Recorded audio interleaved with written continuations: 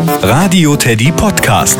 Nachgefragt. Ihr könnt bei uns Talent des Tages werden, diesmal sogar XXL. Und wenn wir euch ziehen, bezahlen wir alle eure Hobbys und obendrauf noch die eurer Brüder und Schwestern. Und die größten Talente der Menschheit stellen wir euch jeden Tag vor. Heute geht's um den schnellsten Menschen der Welt, Usain Bolt aus Jamaika.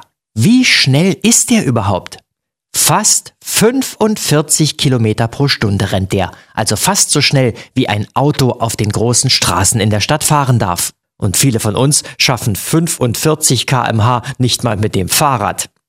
Usain Bolt ist ein Sprinter, er läuft die kurzen Strecken. Und wie schnell 100 Meter vergehen, das hört ihr jetzt. Das Spektakel nimmt seinen Lauf. Paul ist gut rausgekommen.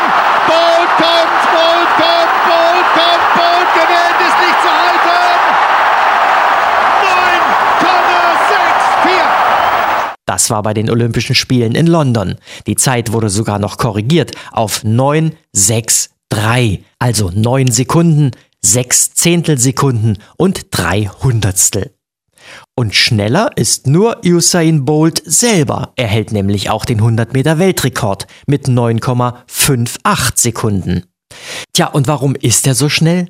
Er selber sagt, das liegt am Haferschleim, den seine Mutter immer für ihn kocht. Wissenschaftler sagen aber, es ist sein Talent, angeborene Fähigkeiten. Zum Beispiel hat Usain Bolt Muskeln, die besonders schnell zucken können. Dadurch hat er sehr viel Schnellkraft. Außerdem ist er sehr groß und hat sehr lange Beine und kann so Riesenschritte machen. Das Nachgefragt im Radio Teddy Podcast.